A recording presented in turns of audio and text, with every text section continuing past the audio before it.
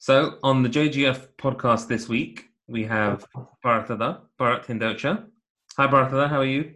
Oh, hi. Yes, Vishal, very well. I'm a bit nervous about doing this with you, but there you are. The nerves are Yeah. all mine. So thank you for doing this. So again, the goal here is, of all the JGF members, I think you've probably got the most skeletons in your closet and have the most interesting stories to tell. So this is going to be very, very exciting. We may not have all the time in this one podcast to do it justice. So we may have to have you back. But no, like super excited to get into your stories. Mm. Why don't we begin at the beginning? Talk to us about growing up and childhood and what that was like for you. Okay. So way back, born in Miwani. In fact, on my passport, it does say Kisumu, which is 17 miles away. Maybe because that was the only hospital around at that time. So probably mom went there. So that was way back in 1950. Can't remember very much of the first years, but it really kicks in at about when I was 4, because up to that stage, my hair was left to grow and grow and grow. And that was because my dada, Bapuji's father, had a particular manta that Thakur's first child will have his hair done in India. So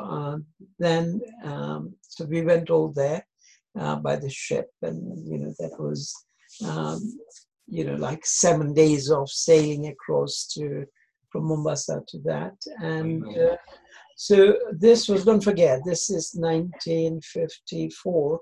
So this is before Bakul and Viren. Yeah, that's right.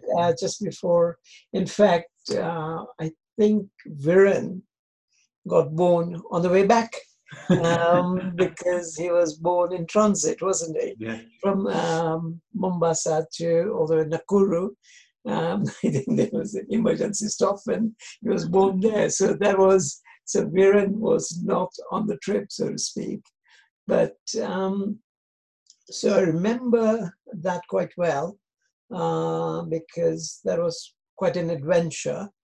And at that stage, I think the transport was pretty slow and antiquated. So nowadays, if you want to go to Mathura or something, it's like one day you are there by coach or something, or there it would be like a 10-day trip, but it was good because everybody was there,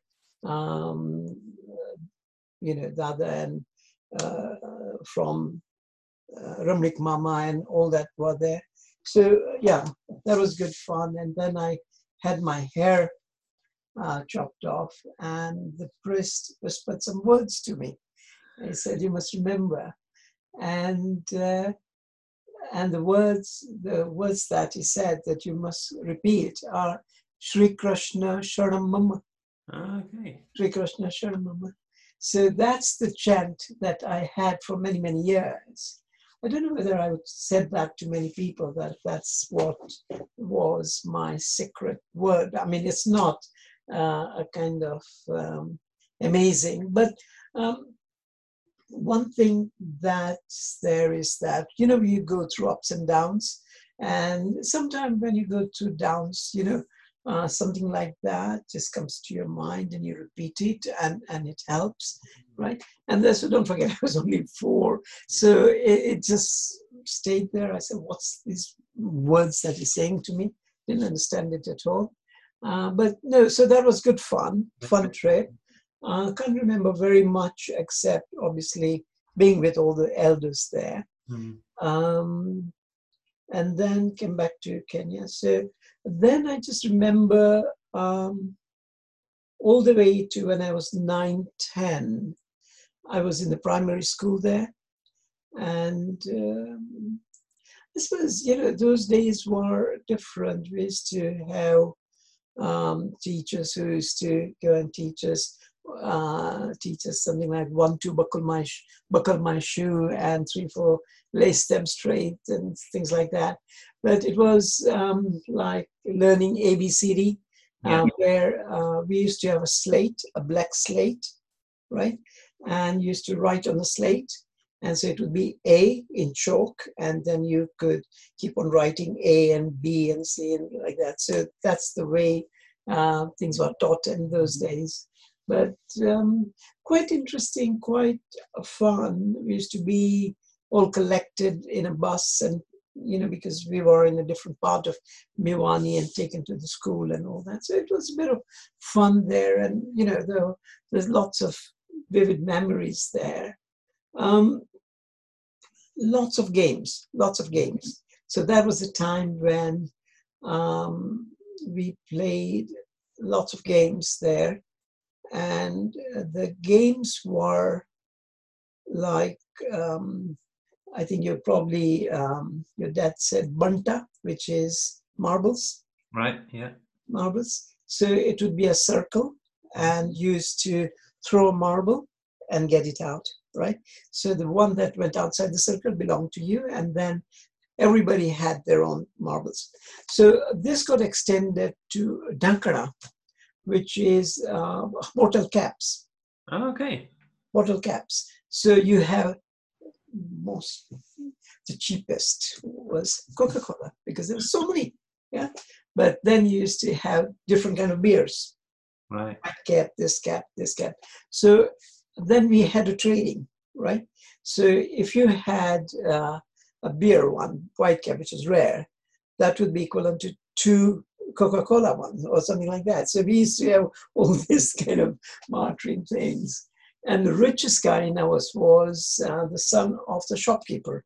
Of course. And that was my cousin. And because his dad owned the local shop there, the only shop in town. So that was played very similar to the Banta game, where again you throw in and then you take stone and try to get it out, right, from distance. So that was a good game.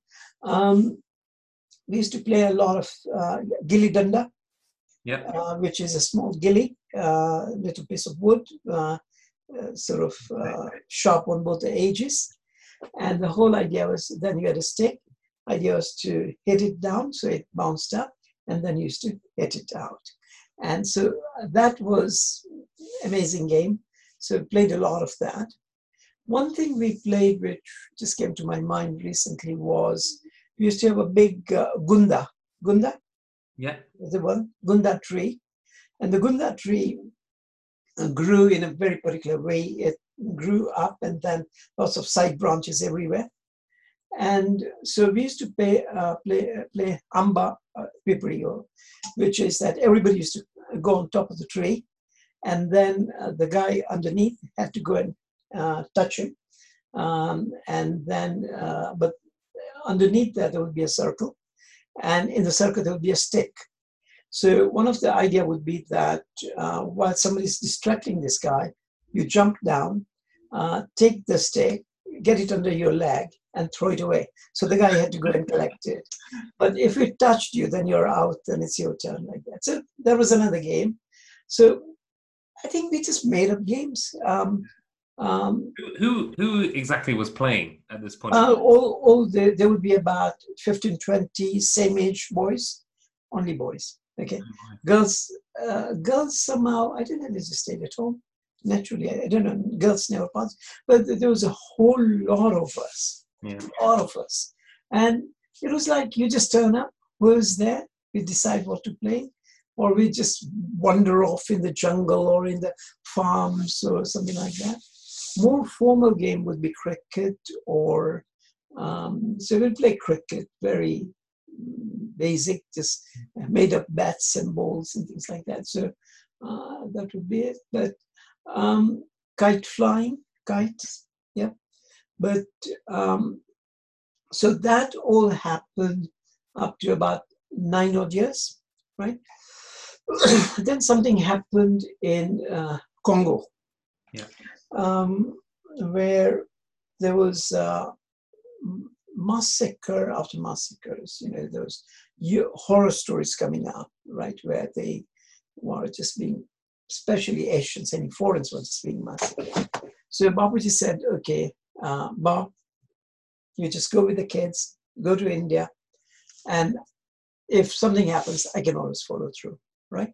But I'll keep the job and all that. So Ba, then, no, sorry, no, not Ba, sorry. In fact, he said the elder ones go. At that time, Viren, Bakul, and Lata stayed back. And so Kundan was our leader, our big band. And she was probably about 13, 14, Joshna, me. And Viva was not supposed to go, but she cried enough. So that I think then finally she got taken as well. So there's 4 of us. So I remember the trip up there very well. Very so well. You went on a boat, is that right? Yeah, it's a boat. It's a 7-day boat. I know the name of the boat is SS Amra, A-M-R-A, Amra. And I remember that because they used to shout out at lunchtime. My favorite shout was Hindu visi wale. And there was the shout that basically Hindu visi wale come and eat. And it used to be mainly potatoes and onion sack, basically, very basic. I think we were all in 3rd class, and so it was all bunker and all that. But very, very interesting. There was one girl with us who was Kundan for his age, about, I don't know, maybe 15 or thereabout. And she had been engaged to be married to somebody she had never met. Wow. And yeah, so when we landed there, then they came as well. And so we were all excited to see who this boy was going to be. And so she had been talking about that, what had happened. But that is the way thing happened. And they got married and all that. So she had been pre-married, I think. And she was just about to meet her husband. But yeah, it's interesting. Do you remember how you all felt? I mean, I can't imagine. I'm trying to imagine what it must be like when there's 4 of you, the eldest is 14, and you're leaving Kenya. Presumably you didn't have that many vivid memories of India because you were only, 4 at the time when you first went. The first time, no. But next time, obviously, yeah, lots of that. What were you, do you remember sort of what you were expecting in India or what that boat journey was like? I'm just trying to... No, I don't know. I mean, at that stage of life, now kids are different. They question everything. We didn't. We just took everything, as it came. Yeah. Right. If parents say, you gotta go, you go. You don't think, you just go. Expectations, 0. Because I didn't even know which school I was going to go to. I didn't know anything about India. I just went, right? But lucky, because Kundan had to do all the thinking and where we are going to meet, who are which relation, which phone, organize the whole thing. So I think the 3 of us were lucky that administration-wise, we are so sheltered from all that we never knew anything, except we enjoyed the boat trip. When we reached there, then we were greeted by relatives. And so that was fantastic. And the base camp was Porbandar, because where Mama, etc. were. And that was our base camp. And obviously Gurukur, yes, right, which is where Joshna and Viva and them went. Kundan studied in Porbandar town itself. And so I was shipped off to another town called Rajkot. And Rajkot is about 100 miles out. You've been to Rajkot? I'm not. No, actually, no, that's not true. Yes, we have been very briefly to Rajkot. Yeah, very briefly. So Rajkot. So there was this place called Raj Kumar College. It's a huge compound in the middle of Rajkot. And it was absolutely dedicated to the kings, educating the princes. And the year before I went there, they used to have horse riding, sword fighting, all the rest of it. So it was all the kingly stuff that happened. In my class, there were 4 princes. Oh, really? Yeah, 4 princes. No Captain Touch, because obviously there was. And the concept of these, now later on, now I know what there was to educate the princes in a very gentlemanly way, right? So we had servants there. In the evening, we would dress up in white suit kind of thing, walk around the park, have a nice chat. So we were brought up like little gentlemen, right? But the education was very poor, right? In a way, deliberately so, because the British, they ruled India through about 500 kingdoms. Yeah. And their idea was to have all these pompous kings with no brains, which they could manipulate quite easily, right? And so this was the training school for them. Okay. So because it was like getting up early in the morning and then you do a physical training, you go and do lots of things, and then you'd go and have a shower, then you go to have your, then you go to school, then 10 o'clock you have your breakfast, and then in the evening you do sports a couple of hours. And so it was all really, really nice. It's lots of fun, right? Mm-hmm. And I enjoyed it, and I did quite well there. I was quite liked there, and I rose up in the ranks of the thing, and there was absolutely nothing wrong with it. I was thoroughly enjoying the life there. It sounds great. And, it was one thing it did do for me at that stage, and I discovered it later on in my life, what it did for me. It made me give me a sense of not being superior, but give me a sense that nobody was above me. Mm. Nobody was above me. So later on in life, when I was being bullied or somebody was trying to pull a fast one, or when I was in jobs which were people are trying to put ranks on me, I never felt the pressure. Mm. You had that inner confidence. Inner confidence. I knew I was better than them. Mm. I don't know how, but it's so that's something that instilled. That's probably the only. Then Bapuji came along a couple of years, 2 years later. By the time Congo had settled down, but still he was worried about things, so he came there. He figured out that education I was getting was bullshit. And I was having lots of fun, and I didn't even realize my education was bullshit, because you just study whatever was given to you, and you just enjoy. So he decided to take me out of this beautiful school, and then he decided that because at that stage he had already made up, because he was an accountant, and he had already made up his mind that I was going to be a chartered accountant from England. And I was only 10. So he had made up his mind, and he decided that no way am I going to become a chartered accountant from that lousy school, education. So he took me back to Kenya, but left everybody but everybody in India. So it was just me and Bapuji going back in a ship back to Kenya. And obviously at that time, but in those 2 years that I was there, we had lots of fun. In the holidays, we used to, in Rajkot, again, you just go out and play in the streets and all that.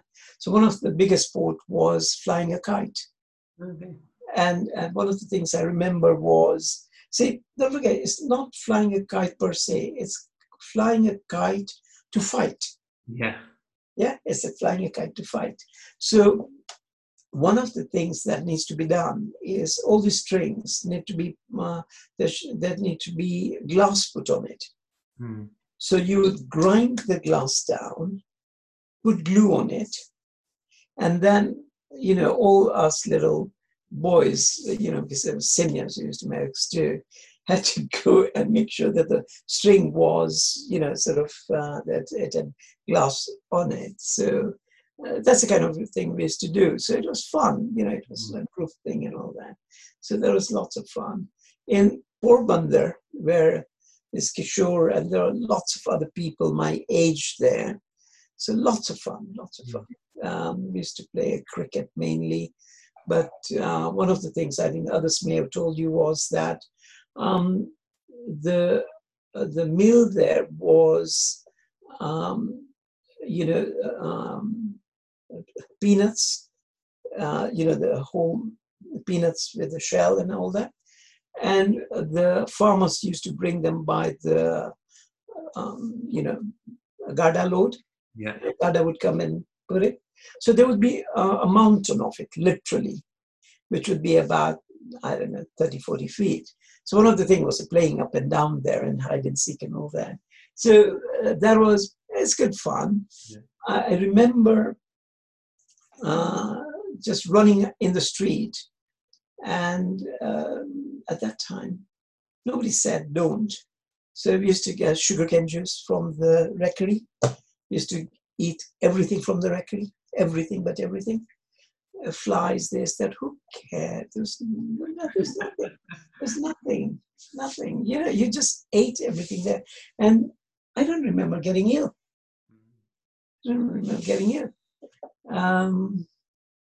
One thing I do remember is Viva falling down stairs. And I don't know whether you know, Viva had a scar on her head. Yeah. And I was there, and then she just tumbled down and hit a stone, one of these, I don't know, anyway, there was a stone there. And so, yeah, that's one thing I remember. I don't, obviously, Kundan and everybody was there, so we had good fun. But at that stage, Viren and Bakul and Lata were not there. Right. So what happened was we literally met for a few days. These are your brothers and sisters. Yeah. And then I got shipped away, and they stayed on. Yeah. Right? So it was funny that we, obviously when I was in Miwani, they were too young for me to get to know them, and then they were in India while I was alone. On the way back again on the ship, one of the things that I remember is we docked at Karachi. Okay. At that time, there was no tension between India and Pakistan. And we went to the zoo there, me and Bapuji, in Karachi, which was amazing. And then, obviously, in Kenya, obviously, I went back and I was put back in the same class I would have been had I carried on. Right. And that was like that a lot of education in the meantime, real education.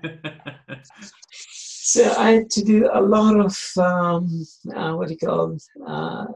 training there. I had a cycle there, so I used to cycle everywhere. So I used to cycle to there, and Mira Manek, Mira. So Mira was being given private lessons. So me and Mira would sit, and the teacher, and then the way would come and teach us whatever. So yeah, so that was fun time. Fun time in Miwani. That was just me and Bapuji basically, and we stayed in a house with 3 other youngsters, right? And they were all 20s, something like that. And they'd all been, they were called Bapuji's Na Chokra. Kanke, they were brought by Bapuji to do accounts work. Yeah, so they were accountant. My Bapuji was chief accountant, and there were the other accountants. So there were 3 of them. So the 5 of us shared a house in Miwani, and we had an African cook for us. And the African's one unique thing was he had only one arm. So the other arm was up to there, and he used to make, and And then we used to have lots of people coming over. Other men would just come over and join us for dining, right? So that was great fun because Ramesh Mama was never part of this, but he used to come in, Rugani.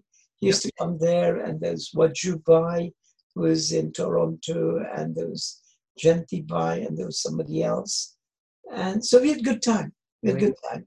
What I find incredible is, you touched on it a little while back, is just given, obviously, my cousins and I, we've grown up here and sort of lived in this bubble where the siblings in particular are so close, and the families are so close, and everyone's so close knit. And I think it's really interesting hearing the stories of how different your journeys were for such a long period of time. Like basically, almost all the formative, what people think of now as the formative years, all of you were charting a completely different path to each other. So it's kind of incredible how you kind of come back. The other thing, I guess, I observe and just wonder if you think about is, seems like, whether it was in India or when you were back in Kenya with Bapuji, you were kind of always surrounded by sort of older, either siblings or, well, not quite siblings, because that was only for Kundanfei, but older people, older men. That helped like mature you, or do you think? Yeah. No, absolutely, because you, I suppose you just matured because you were, during the daytime. One of the thing about Bapuji, because you speak about Bapuji, and there was a time it was just me and Bapuji. He never micromanaged me, right? It was never. I suppose it's different the way Ba would have looked after me to Bapuji. Bapuji was saying, yeah, fine. School Javanush, you go. And you got to do this, you got to do this. Yeah. So only time I remember Bapuji was angry at me was I used to come from the school, ride up to his office, collect keys, and then I would ride home, and I'd be there. I lost the keys. And that's the only time I remember ever him getting angry. And then he got angry, but then he was so apologetic. Afterwards, when he cooled down, he was so apologetic. He said, I should never do it, because he felt very guilty that obviously he had promised Ba whatever. and so he was feeling very good. No, but he was just there. He was just there.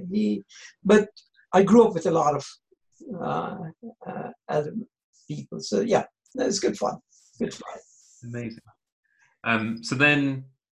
So that was Miwani education, and this is it. Then before I knew it, I had to go to Kisumu, right? Kisumu boarding for 4 years, right? So in the meantime, Barkham comes back with the 3 kids, right? Viren, Bakul, and Lata. So again, we don't spend time together because I was in boarding. Yeah. And the only time we spent time together was when I used to come back for holidays. So when I used to come back from holidays, it was incredible. Yeah. Because it's like suddenly, you've got brothers and sisters who you haven't actually met at all. And so initially, I remember, I think Lata and them probably remember as well. One of the things in India that we used to do at dinner time was tell stories. And I used to read Enid Blyton, Secret Seven, Famous Five, Tarzan. One of the things in Miwani we used to see was lots of movies, all these Tarzan movies and all that in black and white and all that. So a lot of all that things stuck in my mind, and I would just tell stories to all these 3 very attentive siblings, and obviously I'll tell them stories for a couple of hours, and I'll just make them up, and as I went, and it was fun.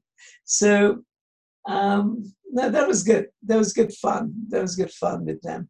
But then I got shipped off to boarding to do and then I was in Kisum Boys High School, stayed at the Lohana boarding. And the Lohana boarding was very regimented, more like a prison kind of thing. And I studied. And at the moment, we all qualified at O levels in 1966. Right. So at the moment, I've got a group called Class of 66. Oh, cool. And we are about 25 of us, or maybe more, in that group. And that's one of the group that I find the most interactive, where I post something and there's nobody saying, oh, why did you do that? This is wrong. This is this, whatever. You should not post it on this. Everybody would put their point of view. If I put something that was not there right, then they would correct me or argue. And at the moment, we've got a big argument going where I'm leading the argument. I'm saying India's history needs to be rewritten completely. Yeah. And that's a subject, and I'm trying to convince the others why it should be done and things like that. So, but the thing is, that's my class of 66. And so, but even those years, my fondest memories were just coming back to Mewani and just having good time. Baba, special home that you all had. The way that you talk about Mewani in particular is, really, really nice to hear. Yeah, it's so much fun, we had the mountain at the back. By the time we had moved, and we had the mountain at the back, and we used to go to the river, and we saw a huge garden at the back. And one of the things, I just love the gardening bit, and I started a navigation stream system there, where there was a local river kind of flowing through close by. So I diverted the water into our garden, into better alleys and all that. And I think all of us used to have fun just doing that. So it's good. Mewani was good. One of the biggest fun I had in Mewani was my cousin Manoj.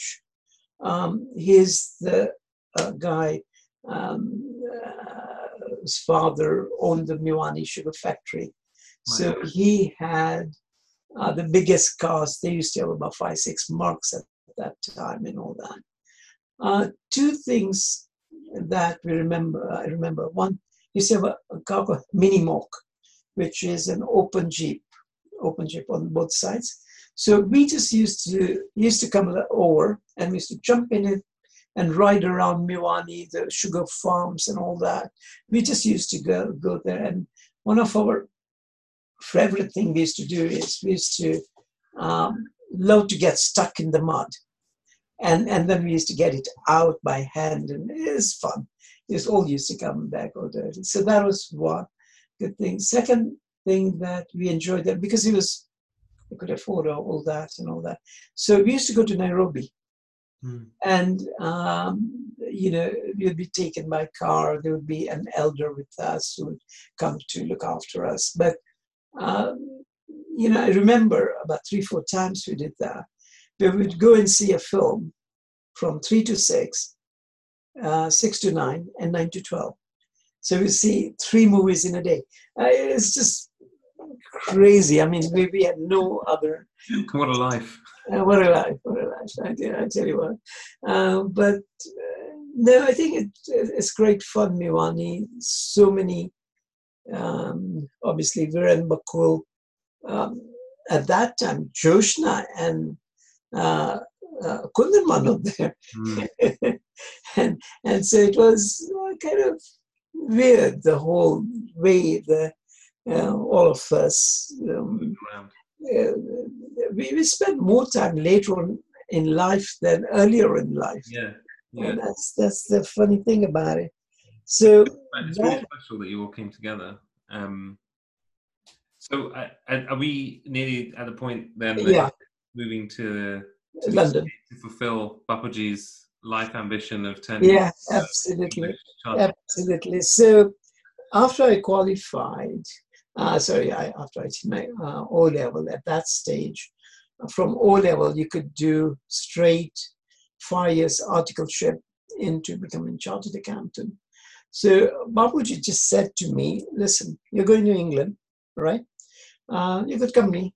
These two guys are also my rich cousin, Manoj, came with me, and my best friend at the moment, Ashwin Ruparel.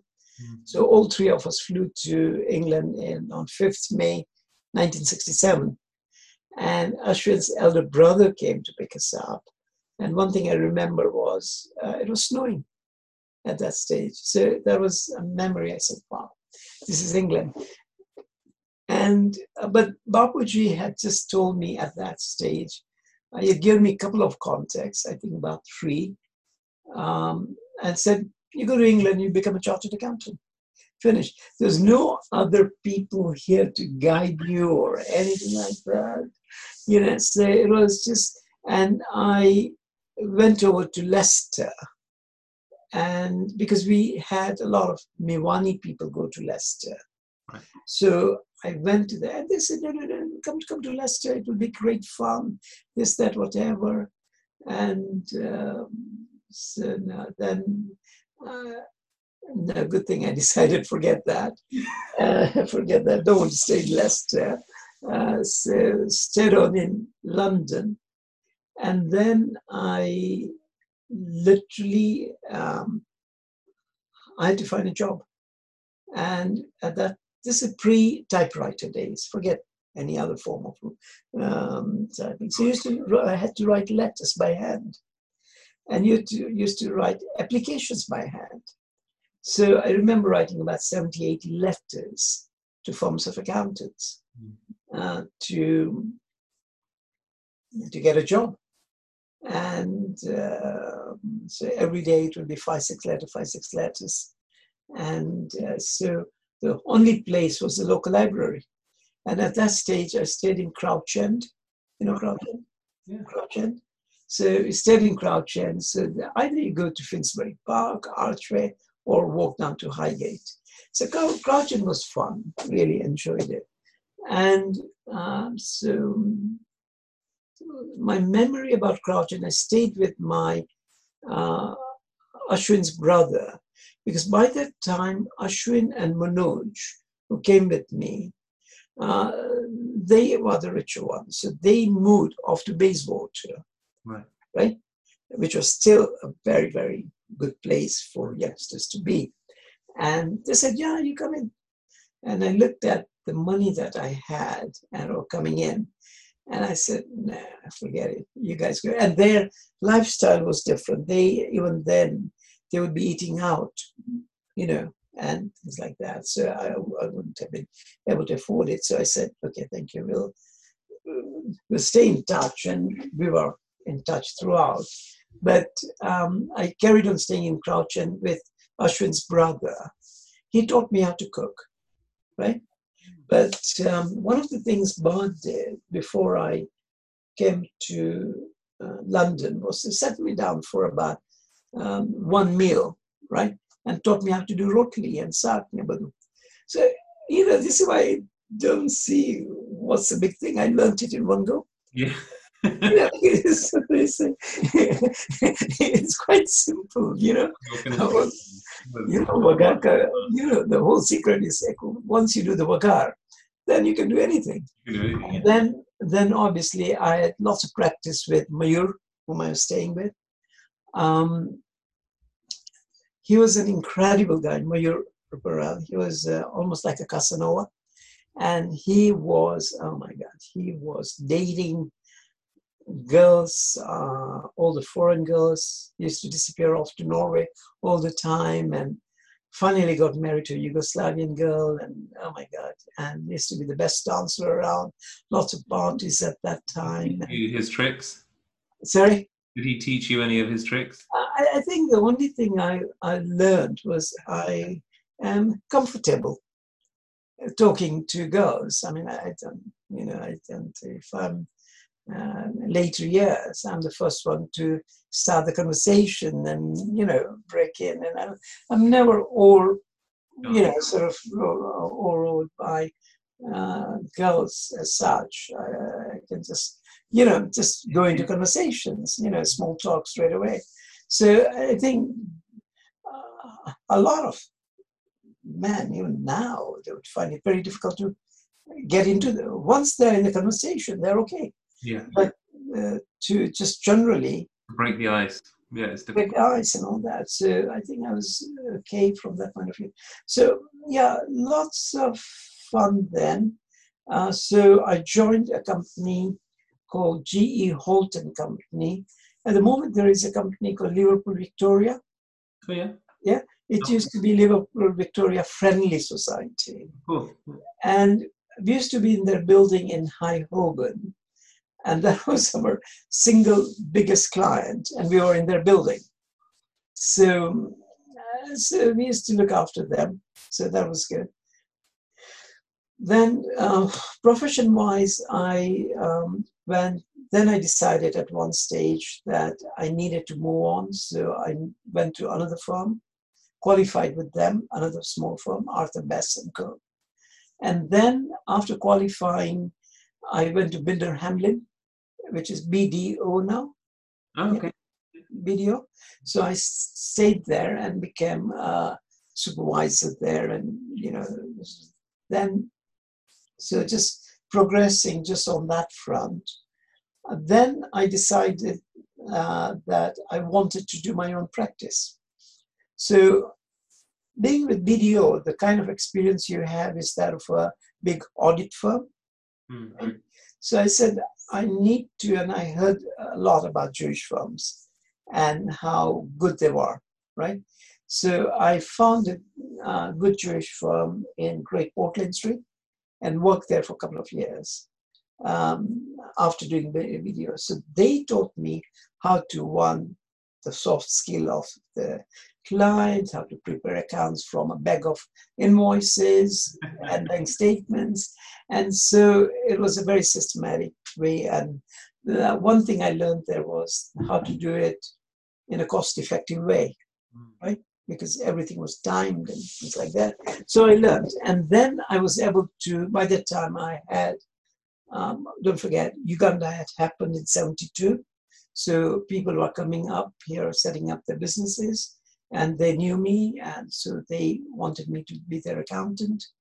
But at that time earlier, I didn't think anything about driving up to Leicester, Coventry, Nottingham, anywhere there was a client, I would just drive up there and just get it. Yeah, because that's the way I built out. So that was way back in 1976-ish, I started. So fast forward all the year now.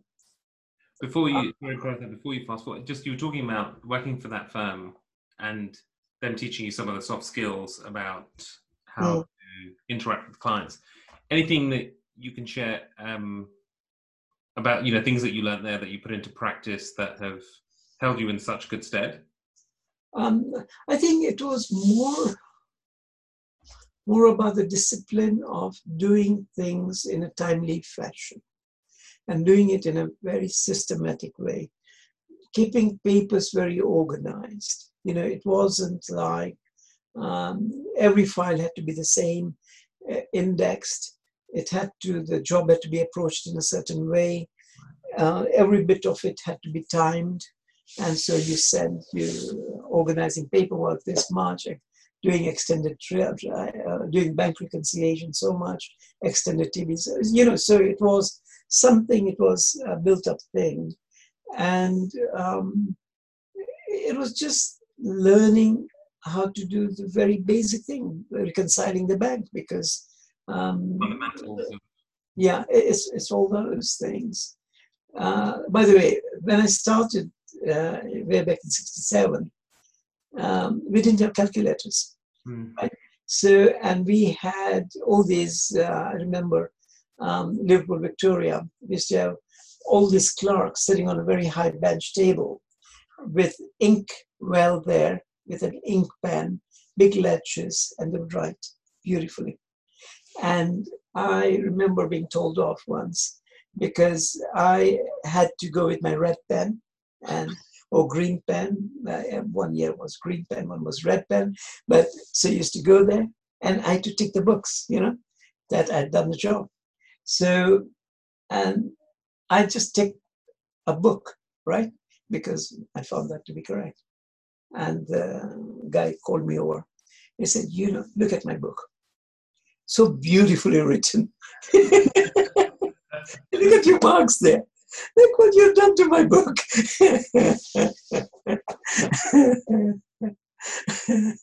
So you ruined my book. So that taught me the art of doing it neatly, so that you don't piss people off. So, but I tell you what, it was. These are all great and valuable lessons. But I think Binder Hamlin was very systematic, auditing, and that's a big firm experience. But because I went through all that, don't forget, from 67 all the way to now, I hardly remember taking any days off sick. Yeah. Or anything, because we have enjoyed it throughout, right? I've never not looked forward to going to work, basically, ever. Amazing. Yeah, it's always been. I don't know. I just found it fun, just to go out. Do you think that would have been true if you'd picked a different profession, or do you think that you found your calling? Well, no, I tell you what. No, I didn't. Kind of preordained. Yeah, a bit like that girl on the boat way back when. Yeah, I tell you what. I suddenly, once I qualified and I'd set up my practice, suddenly it hit me that I was in the wrong place, right?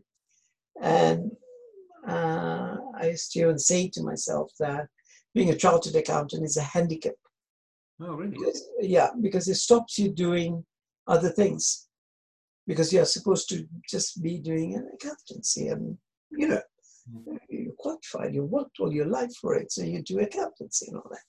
So one of the things I did about 76 was export import. So, I'll just talk about that side of it now. So I set up a company called Clipper Import and Export Limited. And initially I started shipping goods to Papuji, Kenya. Yeah.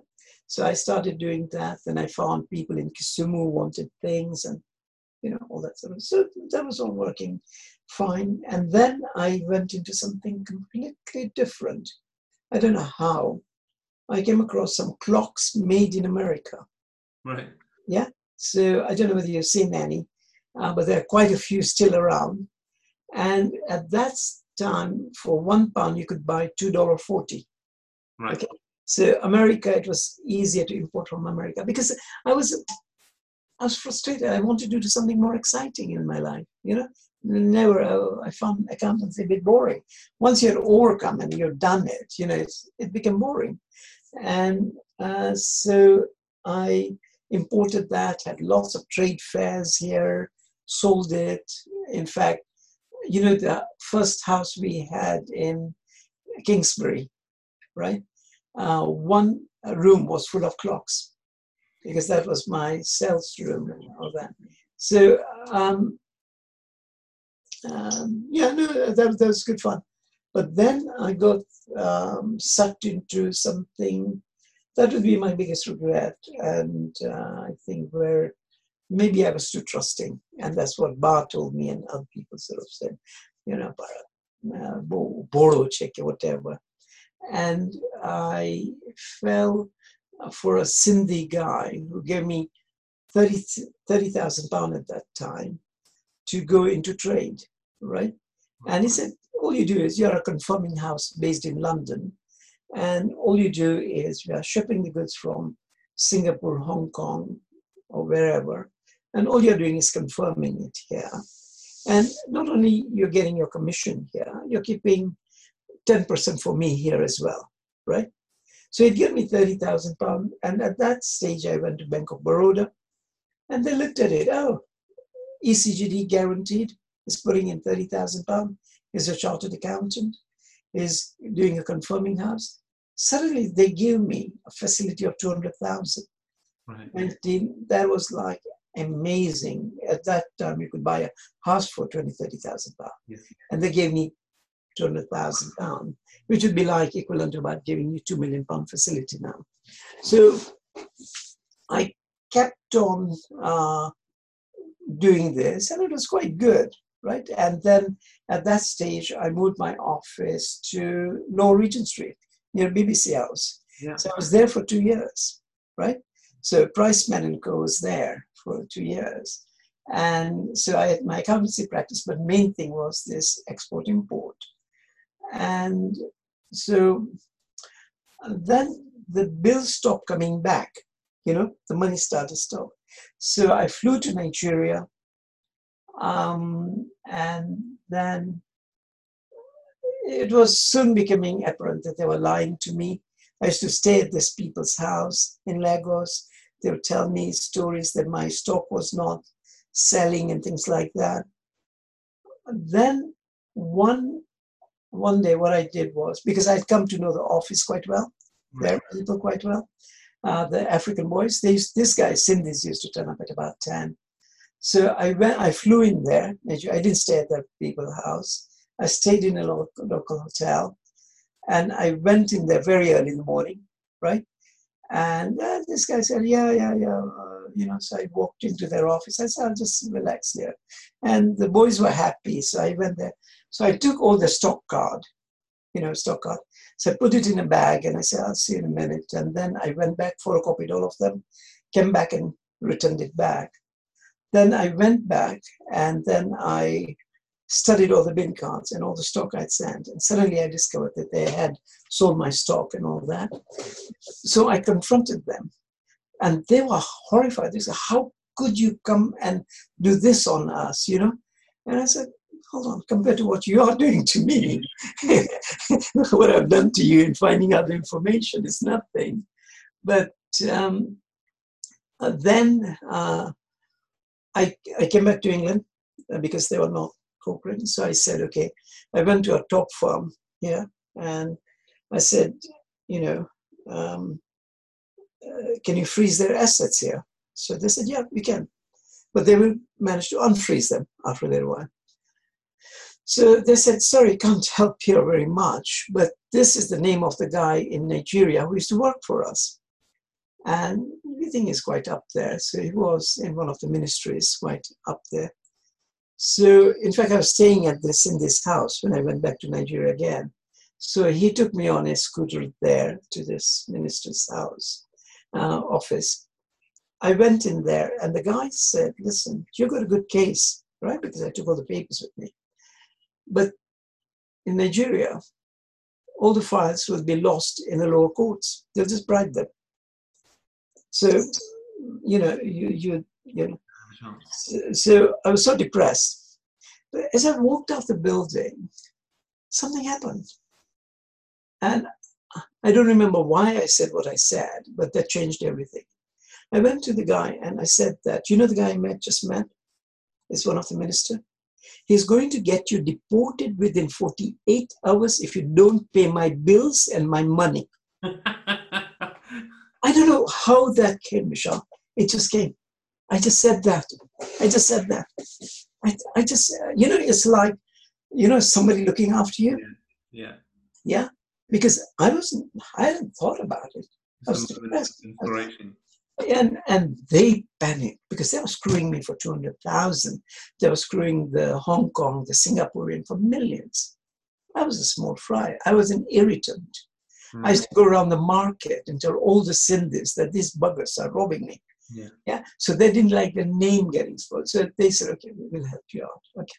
So one of the things we did with the help of your dad, Viren, and Bakul here, was to, at that stage, if you had the bills of lading in Nigeria and you send them to England, right?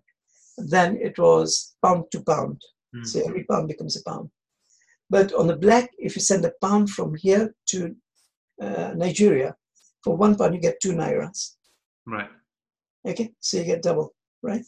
So Viren and them raised, now this is, they raised from their own pockets, anybody with money. I gave all my clients phone number, etc., everybody. So they raised 75,000 pounds, almost.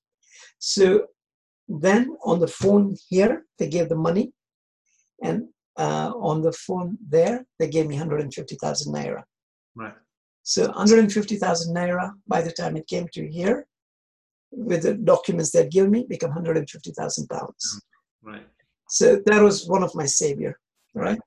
So everybody said that maybe. So that was one. Then I got 3 containers. They gave me 3 containers.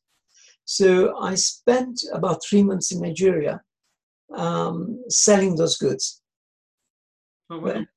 I sold those. So I had an office there, forget about the accountancy practice. I was selling there. And at that stage, Bakul, because they were thinking, what the hell is he doing there?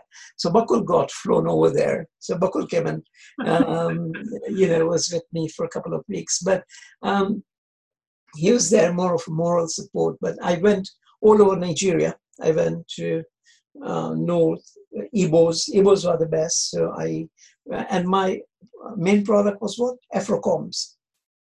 Right. The Afrocoms. So I used to go to market, all the traders, wholesale traders. I used to go and give it to them. So I'll just tell you this very briefly. So one of the instances I had was these Igbo boys used to come to me, and I used to have an office with the boy, and they said, we want this container, and they would bid me down, and then they would go away. Then another 2 Igbos guys would come, and they would bid me down a bit more. So I said, suddenly it struck me that this is the playing game. So next time the 3rd lot came, I said, sorry, it's gone. I gave a name of Indian. I said, that guy just came and bought it, but he's bringing the money at 5. So no, we want it. I said, listen, he's paid me the full price. We'll pay you a bit more. They had knocked me down to 80%, and they suddenly paid me almost like 101 or something. But I said, you've got to come now, 4 o'clock. So anyway, so they came with money. And 20,000 pounds is that much, that much. So me and the boy, we counted the money and all that. And then another funny thing that happened was that my boy who used to work for me was about 6 foot, right? And how do you carry this money? And he carried it on his head. And he is a tall boy. So we went to the bank. And he was just walking, not running, but he was walking. And I thought he was running. So I was running after him. And I was running away for the money. But then we went to the bank. Then the bank, they wouldn't count the money. And my boy said to me, then it's bribing. You need to bribe them to count the money. Count the money and put it into your bank account. Oh my God. So I tell you what, it's a corrupt. So that matured me very quickly. Those 3-4 months. So that was amazing. How did sorry?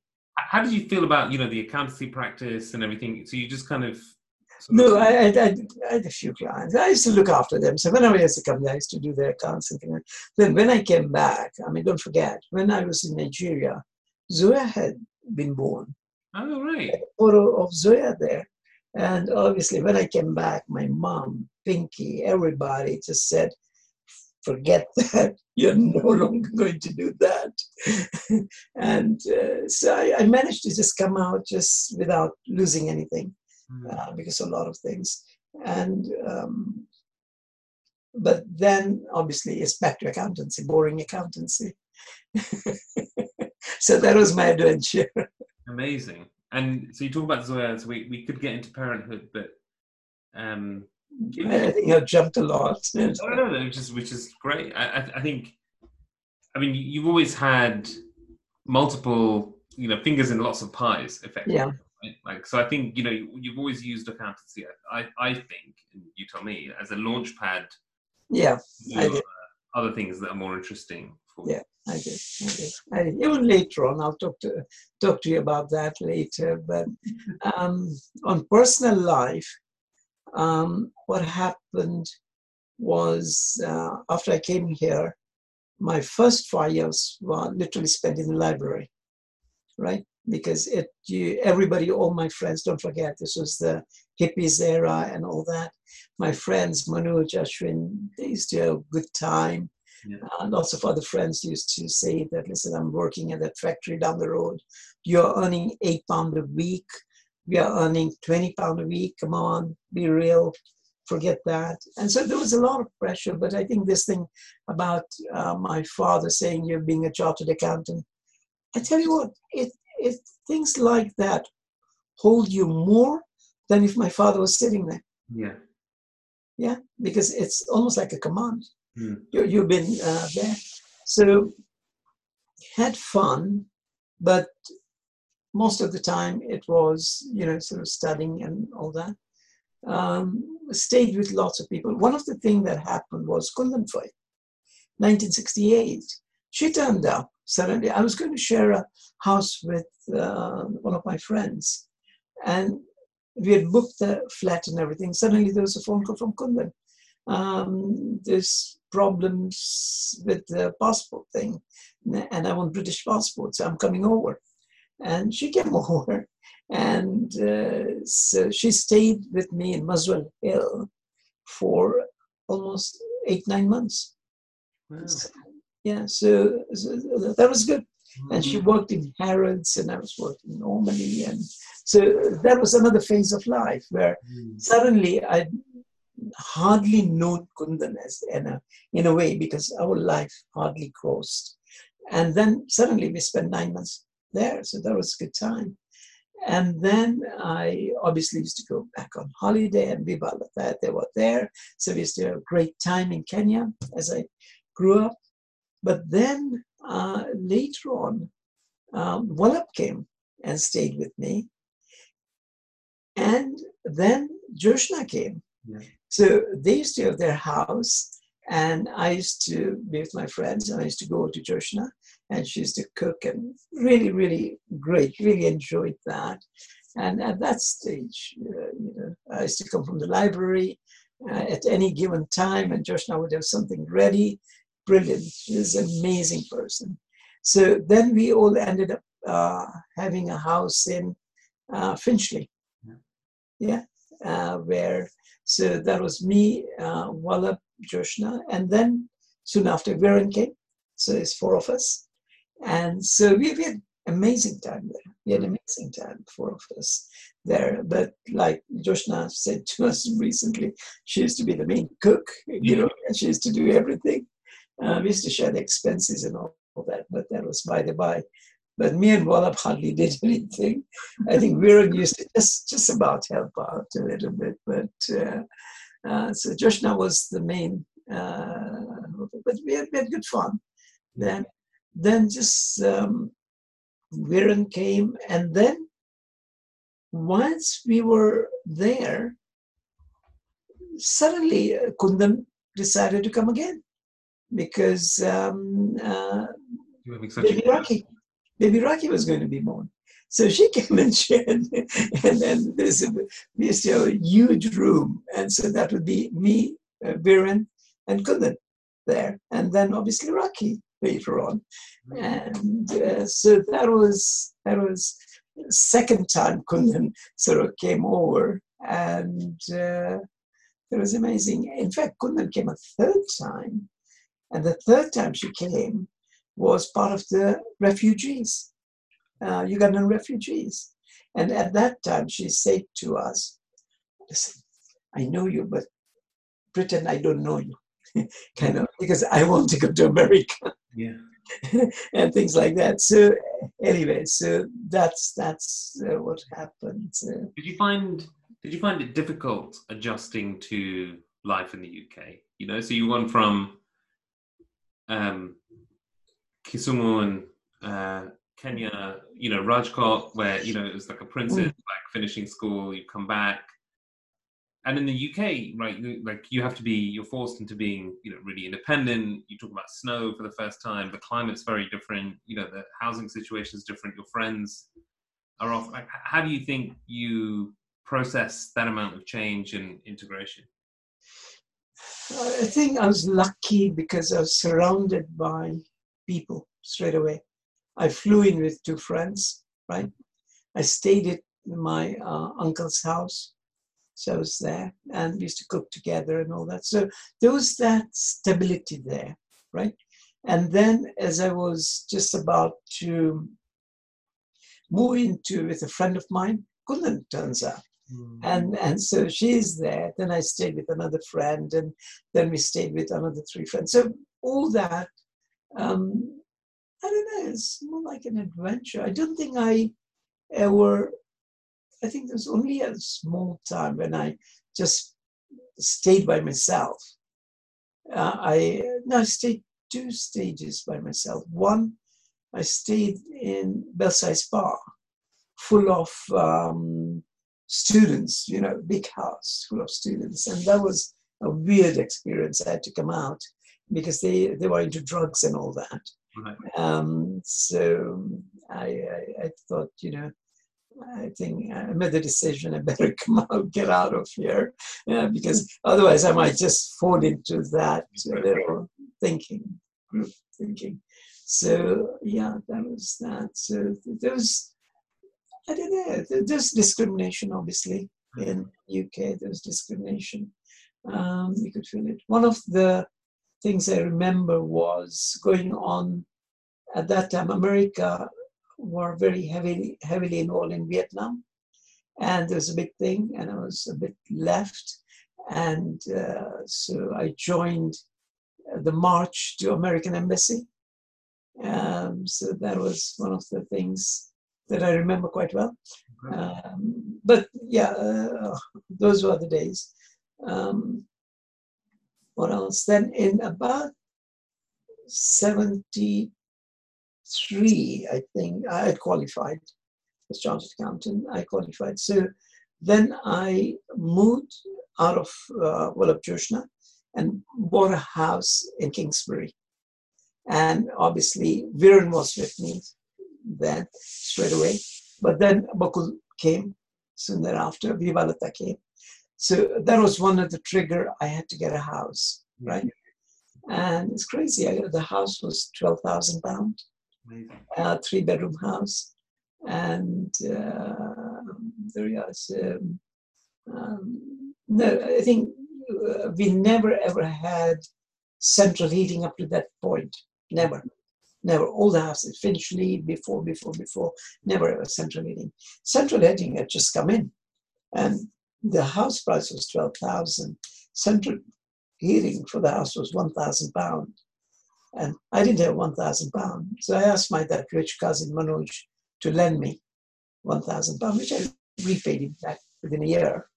But so we had central heating for the first time, but we didn't have money to decorate the house. So we all spent all days and night painting the house, wallpapering the house. We did everything ourselves. We went and bought carpets and fitted it, and we did everything ourselves. And I think it turned out to be a beautiful house. But it was so much fun. So that's the first time again. So I hardly ever knew Joshna, and I ended up staying with her. I hardly knew Viren, and ended up staying with him here, there. And then Vivalata came. And then obviously I had the responsibility, in a way, de facto responsibility of getting them married, basically. So that was big thing. What was your communication with Ba and Bapuji like at that time? By letters. But Ba came over. Bapuji, I think he could not come over because of passport reasons. Right? There were some issues there, so he could not come over because British thought that if they let him in, he won't come back, or whatever. So they would not. But Ba came, right? I think the first time I came was just before I got married. Yeah. She came after my engagement and marriage. So that was, yeah. So there was a time, no, hold on, Bapuji came. Bapuji came once. No, Bapuji came. So the first time Bapuji came was very interesting. He said, I'm going to go around all the relations. So I took him to all parts of England, and we went to Bolton. And Bolton, we went to see Kundan Fai's in-laws, yeah, Vasants. So we went there, and they said, there's another family here, Vibalata's friend. It turned out to be Pinky. So I think we had a chit-chat then, and then I thought, wow, this is the girl for me. Sorry? You feel like you knew straight away? Straight away, we, sort of joking, and she remembers me going up to her room and sort of saying, oh gosh, look at the wallpaper, it's amazing, isn't it? And she said, somebody likes my wallpaper. Crazy guy. Anyway, so so when I went back to London, we just kept on chatting to each other on the phone, non-stop. We used to chat to each other, and we came to know each other quite well. And then we had a Christmas party, and there was a big Christmas party. We had we had the house full, everything. And then Pinky came a couple of days before, and I picked her up from Euston Station, and then she came, and then I think we were almost inseparable then, and I think the day after the party, Joshna Fai came to me and sort of said, listen, you two are too cozy, and there are people out there who are from Bolton who may be talking about it, So at that stage, then I just made up my mind there and then that I'll get married. Yeah. Yeah. It's unlike this generation where people stay in together for years and years and years. Yeah, it's very spontaneous and impulsive. Very spontaneous. I just did it. So there we are. So that was 74, 75, we got married in about March. So there we are. So that was that phase. I don't know, there's lots of gaps there. Yeah. But carry on. No. So we jumped around a little bit, but and maybe we're kind of getting into the section where, I'd love to pick your brain on, how you reflect on, various aspects of life and, any messages for the rest of the family. But talk to us a little bit about parenthood and what it was like becoming a father for the first time. So you mentioned, Zoya was born in Nigeria and having your Nigerian adventure. Yeah, so she was born just prior to that, and that was amazing. That was one of the best days, if you can think, really, really excited about that. I carried her photo all the way in Nigeria, and sort of she's an inspiration there. And she's a lovely, curly-haired little girl, and she used to talk a lot. We just taught her Gujarati in the first, so she used to talk brilliant Gujarati. I don't know what's happening now, but I think she's lost it. Hello, Harry. One of my thing to Harry and that would be to learn Gujarati. I think you guys are doing the right thing, I think. So I think we need to get around and get Zoya committed. And Jimmy, sorry? I said you need to get her committed to her mother tongue. Gujarati was mother tongue. In fact, Jimmy is more forward-looking than Zoya. Jimmy can see India is going to be a great power one day. Mm-hmm. And he is excited that Harry is an Indian kind of thing, right? And so, by the way, I got my OCI, Overseas Citizen of India, on the basis of Pinky. So that means Zoya and Anika would get it. That means Harry and Sophie would get it. That means Jimmy would get it as well. So he's quite excited. So he wants Harry to learn. He said Hindi, but I think we can only teach him Gujarati. We don't know Hindi. So no, I think. But how do you think fatherhood changed you? If that makes sense. It sort of made me more grounded, didn't it? Grounded. But one thing I wish I'd spend more time with them. When we're going further into regrets and things like that. So I suppose that would be one of my biggest regrets in life. And this is where I must take my hat off to all you young men who are fathers now, right? You, Jimmy, Bhavin, you name it, all of you are, even Amit, who's, spending so much time with raising the kids and sharing the upbringing. And in some ways we have that luxury and privilege because I think of it as the sacrifices that you all made at that point in time. I think I completely understand why you'd say that would be a regret, but I also wonder if it would have been realistic or practical for you to do what we have the luxury and the absolute privilege to be able to do, which is to devote more time. And it's a shame when some people don't make. Society's moved on as well, isn't it? I think it's more almost expected of you to do that, isn't it? It's more, but that is my only rewind back. I would do different, but other than that, happy with that. So obviously, Anika was a Lakshmi because she came in literally when we bought this house. So we credit her with all that, absolute delight, both of them, and sort of loved them growing up, and so that's been brilliant. One of the main times that I spent with them was holidays, because we used to take, even those days, we used to take about 3 holidays a year.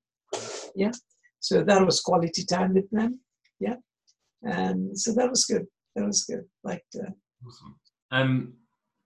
Bharat, if I ask you to just think about, as you reflect on your life, one thing that we haven't spoken about actually is sort of, I don't want to call it religion, but I want to call it spirituality. And again, your journey has been really interesting in terms of where you are today. But how do you reflect on that, and any kind of messages for the rest of I'll tell you, the first kind of thing I came across which blew my mind away, was reading Tibetan lamas, Lobsang Rampa. So I used to read all his books. Third Eye, obviously, was one of my favorite, and liked it. And one of the things that struck me there was astral traveling, which was something that was an amazing concept to me. And so I was very much into that sort of thinking at that time.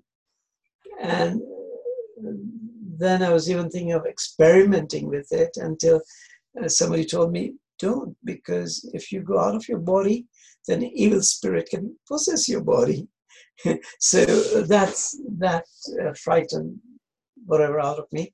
And but then obviously Hare Krishna,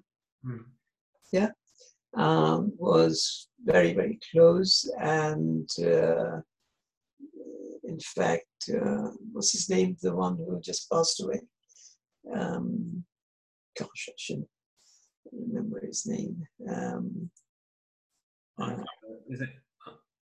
It's not Anand Swami. It's no, it's not Anand Swami. It's, gosh, the name should come to me in a minute. So anyway, so Hare Krishna was that, right? But I was always interested. I was reading about Hinduism, this, that, whatever. It never kind of clicked to me. I never was into accumulation of knowledge and things like that. I think the real thing, I did all that for the sake of doing it, but only recently I've gone into this because Sadhguru has suddenly come in and he's broken the barrier of being able to answer everything I ever wanted to ask and more. So in a very clear way that I understand. So I've done Kriya inner engineering with him, which means it's a discipline that you do, yeah, and so you do that every morning, and you follow through the rituals and all that. So that is good. And then going to Coimbatore recently, that was eye opener. But that so I'm at the moment in a place where I want to get in touch with my reality. I flirted with Mahesh Yogi, I flirted with Deepak Chopra, I did a lot of other gurus, but I don't know, nobody sat very much in my mind, except now. Yeah. Well, Hare Krishna is something I would still fall back as a bhakti yoga. Yeah. Yeah, I still like that, but Hare Krishna has still got a very soft thing for me. That makes sense. I want to get to the sort of fun facts where I get to ask you lots of very quick fire questions. Before we do that, there's a section of each of these conversations which I want to dedicate to people who I would love to have sort of spoken to and recorded their story, but unfortunately no longer with us. So just any thoughts or memories or special stories or messages about, why don't we start with Ba and Bapuji? Yeah, Ba obviously, one thing I remember about Ba was that she was very strict, very disciplined person. She was very strong-minded. She never fell for all these gurus who used to come along to Mewani and things like that. She never ever wanted to bow down to anybody. Very strong woman like that. She was very clear what she wanted in life. And she was one person who, like I said, was surrounded by very rich cousins. And they used to come back from England because they were all studying in England and all that, with the finest clothes. And my mom literally would make the clothes. Yeah, she would make the clothes for all the girls. I mean, they would be from the same piece of clothes, so they would all look the same. But she had latest fashion and things like that. So she was very much like that. Like I said, she taught me how to cook there. It was very, very single-minded. She's very, very good at advice. She's always thought I was a bit of a softie. When I used to get duped, if you like it, call it, and Boro, whatever. But I used to take the mickey out of her quite a lot, and she used to always say, "Tu aise rake, game the serious one, to ne to aise rake," And I used to, sometimes kokfere sidu, serious revanu, That's great, Matt, every so often. That's right. I used to just look at the lighter side of everything, and sometimes she used to. But I think when I used to go to the house next door in 449, and I used to have lunch, and because I'd woken up early or whatever, and I said, "2 minutes, Suja." Yeah, Suja. She used to say to everybody, let him sleep. She would not wake me up and things like that, So even that's much later in the life, but that's about amazing. So really, every which of the way, she was a moral compass. Yeah. She was, I know what you mean. She was, you know, I experienced her a different phase of life, but she was very sharp. She's always seemed like phenomenally intelligent in terms of being able to amass a lot of information, and she was very, very clear and precise. I know what you mean. She was very intuitive. Yeah, intuitive. She would know. She will immediately get at that. Yeah. And I remember, despite the fact that I lost money in Nigeria, this Sindhi couple, because don't forget, I still stayed at their house there. You know, they were there, so they were the biggest hypocrites around, because they would look after me, but at the same time they would do this. So they came to our house once, and Ba was there. And Ba really told them off. And I was shocked, because I said, and that was the last I saw them. Ba really gave them goods, garbage, and I'm not saying her that angry. That was amazing. No, Ba was a very, very special person. Very special person. What about Bapuji? Bapuji, like I said, he just knew what he wanted out of me, right? I think Viren Bakul and all they had a free, kind of, everybody else had a free card, but I had to be what he wanted to be, a chartered accountant. So, funny, brother, because they say the opposite. They said that you had a luxury life in Rajkot while they were stuck in Kenya. Oh, yeah. No. Yeah. That's right. No, I had good life. Oh, Rajkumar College was good. But it was, don't forget, if he had found out, then he would have stopped it. As soon as he found out, he said, oh my God, this guy is having too much fun. No education. So bring him back, So, no, he knew what he wanted. He was not for micromanaging. He would never like nowadays, exactly what CI is doing and not doing in school. They would not know that. Mm. They would not know that. They would not, they know that after this stage is high school, and after high school is London.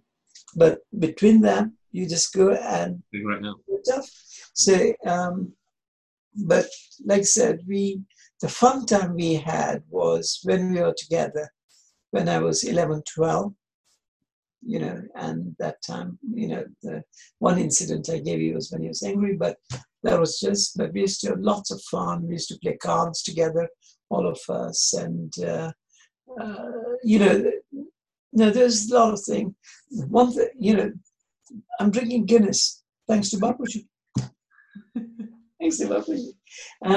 We used to have a club in Miwani, and they all, at that stage, somebody had implanted in their head, Guinness has got iron in it, it's very good for you.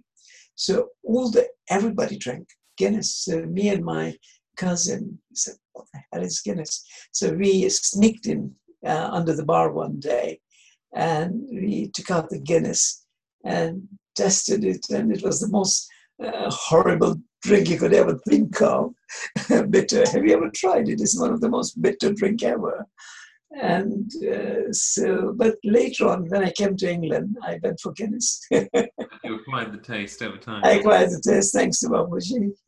But Bapuji was good. He was in the Lions Club there in Miwani, so I saw him as a Lions person. So obviously, when the Lions Club started here, I became the first treasurer of the Lions Club, and I got Raju, even Vijay, Sojani was part of our Lions Club, and I brought in lots of people into Lionism and became president later. In fact, set up a Lions Club of Kingsbury.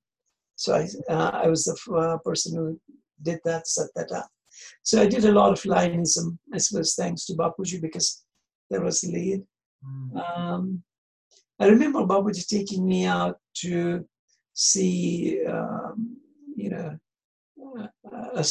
one of the tribal chief, and we went with Bapuji, and he would take us. He had 3 wives, so we had to go to all their jumbos, right? And there's a big complex, and we used to do that. So that was fun. That was in Kenya. In India, I remember one thing. We went to a small village, and there was Ranabo or something, Kutiana or something, one of our relations thing, and they served tea, and Bapuji said, "Who China the pitu from Bharat piece?" And I don't know whether you tasted Indian tea. It's the sweetest thing you can ever come across. I think they put half sugar and half whatever. So, because he couldn't just say no. He said, okay, we'll accept it, but he's the guinea pig. So Bapuji had lots of fun. There's lots of direction. He used to make sure that he came, and every Sunday he would be in the boarding, right? And he used to take me to Hippo Point with the rest of it. So he made sure that that was done. Something else I don't know whether you know about Bapuji is that he was a salaried person, but how did he manage to raise money to teach 7 of us studying?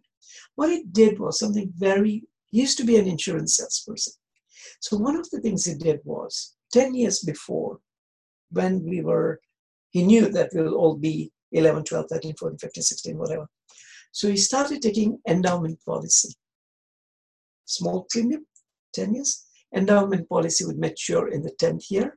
Right. Every year he would do a new one.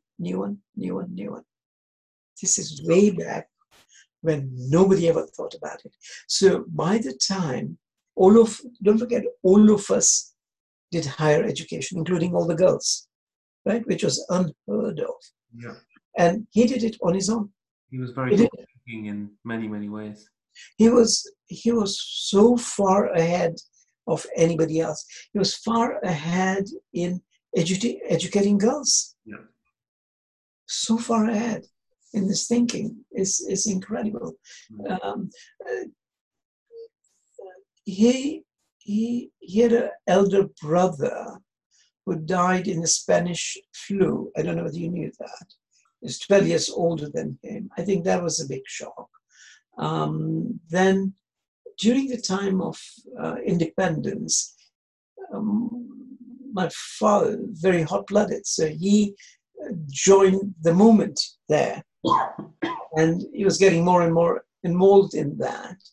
And so his father got hold of Lalji Bhai, who was one of the other Ritchie brothers, and so said, "You take him to Kenya.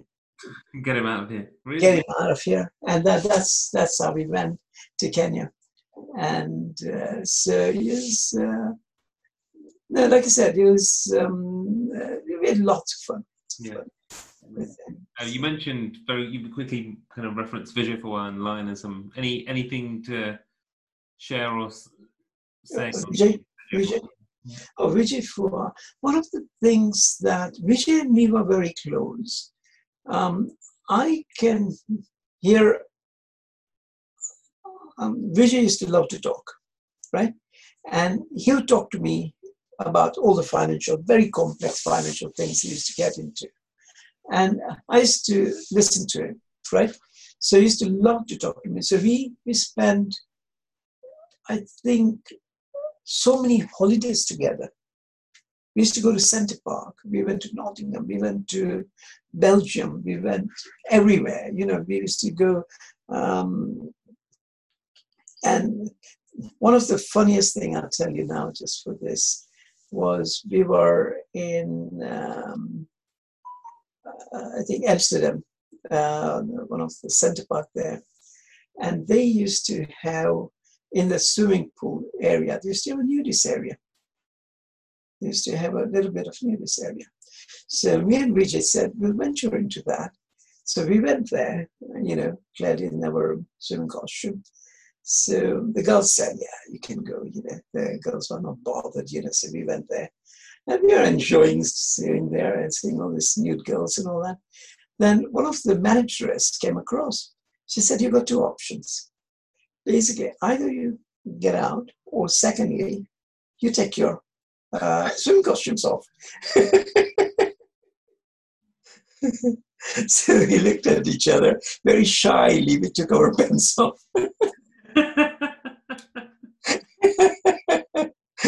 Because we couldn't figure out the thought of getting out there. We were enjoying it, so we said, "Oh, hell with it," you know. So that was my Vijay fun moment, you know. So, but no, Vijay was amazing. He was a great guy. I learned a lot with him. I'm still struggling how to price client, So I introduced him to my company, which used to import car alarms from Italy. And I used to be the managing finance director and the shareholder there and all the rest of it. And we used to do quite a lot. We used to do £1 million import of car alarms into UK a year, and we used to make good money and all that. So Vijay, I introduced him to my partners, and he's got such a charm. The way he used to talk to them was, he would never come to the price at all.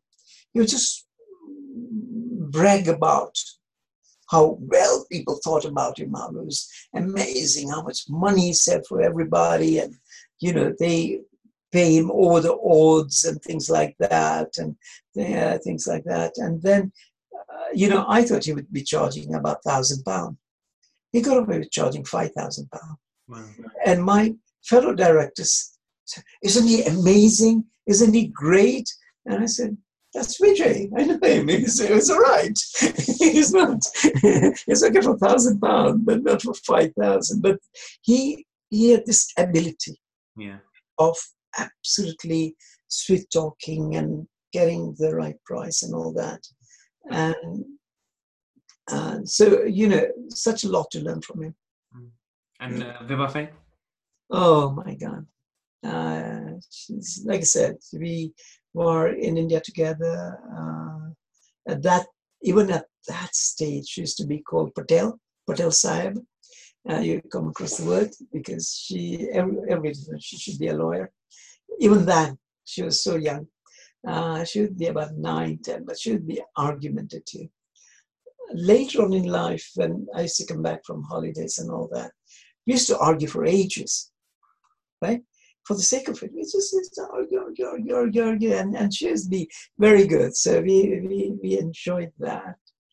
And then, obviously, we spent so many holidays together, including recently after Vijay went. So we went to, one of my best holidays in time would be going to Switzerland, and where Annika came as well. And we went to the top of the mountain, and it was amazing. It was just a beautiful trip. Another trip was with, I think, Joshna and Wallach to France. Then another one was to Scotland, where we went by train. And this is Vibha. We booked Virgin first class from here to Glasgow. And Vibha said, "Listen, we're going to go early." I said, "What do you mean?" "Virgin, you've got a first class at Euston. You're going to go at least 1 or 2 hours early to enjoy that." This is Vibha. So we went there 1 or 2 hours early, and we really enjoyed the hospitality of the first class Virgin. Then we boarded the train. It was all first class, all the way, drinks, there's food all the way to Glasgow and all that. And so she's one of these very fun person. And I don't know, she's just always smiling, always wise, isn't she? Incredible spirit. We miss her a lot. Incredible. So we miss her like now. Right? Okay, I'm going to transition. Yeah, I know. A fun fact. Yeah. So these are just some quick fire questions, just to ask you a few questions about you. What is the kindest thing that anyone's ever done for you? I was thinking about that, and I couldn't quite think about anybody. I suppose the first boss who gave me the job, because at that time that was my probably about 88th letter, and I was just glad that somebody gave me a job. So that was the kindest thing. But other than that, What's the most romantic thing that you've ever done? I suppose meeting Pinky and just the dating part of it. The dating. Commenting on her wallpaper. So yeah, wallpaper started, and I think, I think it's the whole dating thing, the whole phase of it, and I think that would be the romantic part. So I think you've answered some of these, so I'm going to skip the next one and ask, what do you think is the secret to happiness and fulfillment? Maybe some of the Sadhguru or inner engineering stuff can help here. Yeah, no, I think it's a matter of just being where you are, being a human being, What Sadhguru says is that you don't need 10 commandments. You don't need to be told what to do and not to do, right? If you're a good human being, right, then that's everything. Yeah. Other thing he says is that, like, let's say me and Pinky are one circle. Me and Pinky and the kids are one circle. JGF is another circle. Loana community is another circle, like that. So if you want to treat the whole of UK as one circle, or whole of like India is close to me because that's part of my bigger circle. But if you used to treat the whole humanity as one circle, then any pain that happens to anybody out there is your pain, right? So things like that. So he said it depends where you draw your boundaries. Because if you call yourself an Indian, then anything Indian with sort of 20 people killed in India because of those war would hurt you because you call yourself an Indian, right? In a war with Pakistani, 1,000 Pakistani die, you don't care. 10 Indians die, you care.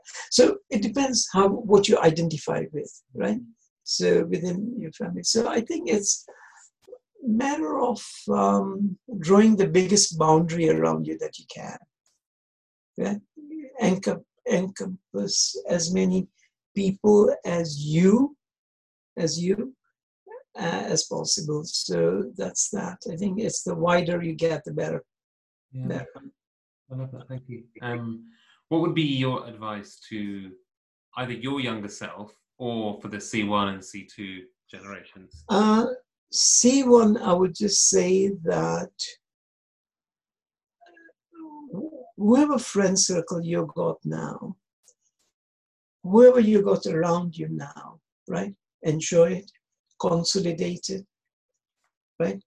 Don't try to increase your circle like that. Just concentrate, just get the quality out of the people around you and really enjoy the life that's around you, the people around you. Just enjoy that rather than trying to forge out into more and more different groups and things like that. So don't just concentrate.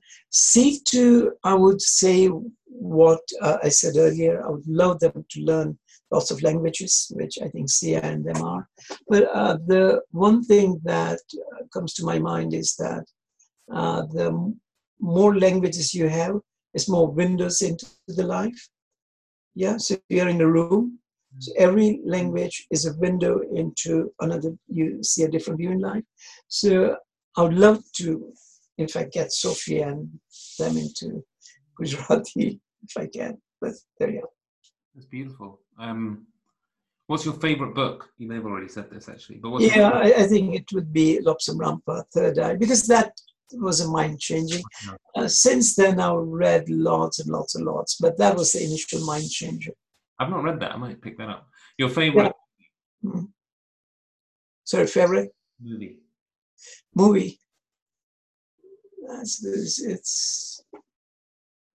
It's got to be Shami Kapoor movie like Jungli or one of those Love in Shimla or something like that, or The Good, Bad and the Ugly or something like that. It's maybe more from that time, right?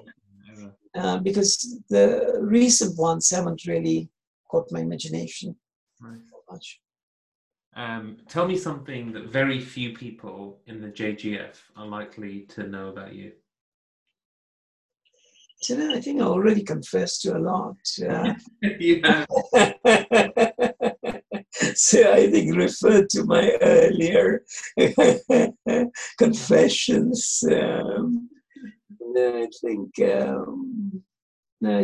no. For that, you'll have to get me to drink a couple more Guinness, and then you'll get more more out of me. A more sociable hour, and we'll do that again. What do you think makes the JGF special? I think it's the fact that we all grown together, grown up together. The Amazing Grace have grown up together. We're all maybe not in what you call the formative years, but later years. Like I've been a partner with Viren for over 35 years. And during that time, we have not had a single argument. Can you believe it? We just got on with it, you know. There was nothing, there was no nothing that ever was a problem, right? So like Bakul, like I said, he flew over to Kenya, Nigeria with me. And so everyone, I've spent such a lot of time. So we've all grown up together. You guys, C1 generations, have also grown up together. So what you have is, you got the depth of relationship. Yeah.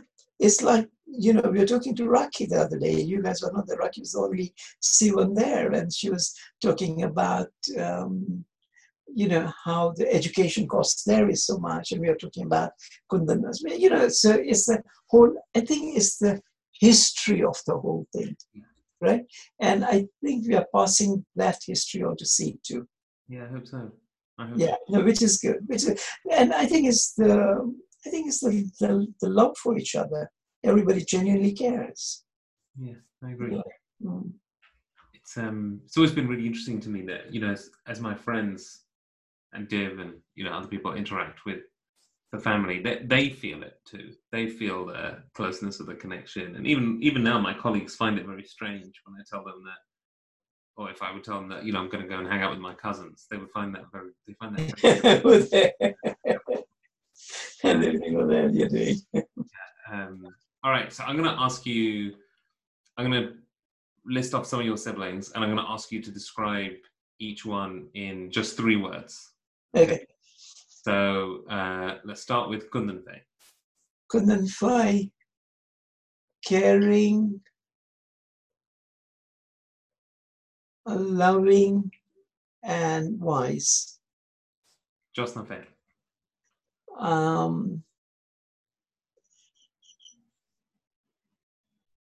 Very supportive,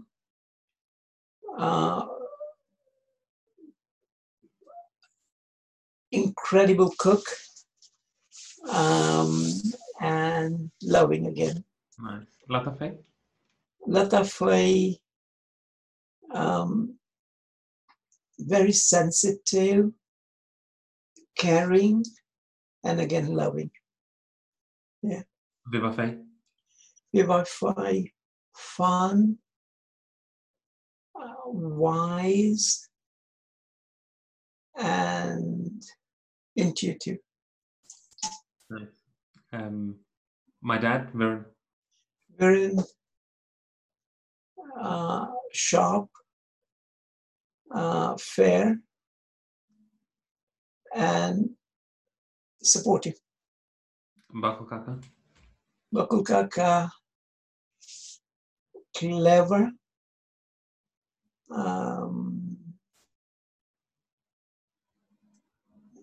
again, very supportive, and smart. Nice. Yeah. Well, Bertha, I mean, I want to wrap up, but I want to firstly thank you so much. I've learned a ton through this conversation. It's been a lot of fun. It would be.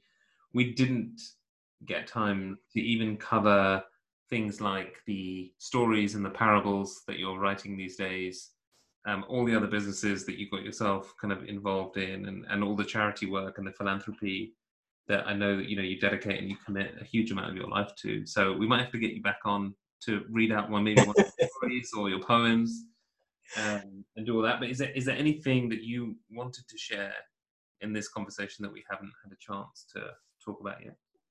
No, the last 40 odd years with the kids have just flashed by, and it's it's amazing. The earlier years are more like things happening. The last 40 years have been a big happy blur. And I'm not saying that they've not been like there's nothing to be amazed about each and every year. But it's just like a big happy blur, right? And that's because of the kids growing up and the grandkids coming and all the rest of it. But no, otherwise, no, thank you very much. We've been 2 hours, so thank you very much. And I think you're about yawning, so I think you've been amazing. Thank you so much. Really appreciate it, brother. That's great speaking. And Vishal, one of my stories is obviously about you, driving that sports car when you were, were you underage or were you not, did you not have a license? I had my license, but you had to be 21. So I was 18, I think, at the time. You took me for my 18th birthday. Yeah. Be 21 in order to drive the car. Yeah. And that was a good car, wasn't it? This is what. It was a very nice car. Absolutely. But listen, catch up with you later. Yeah. Thank you so much, Martha. Thank you very much. You've been amazing. Thanks. Cheers.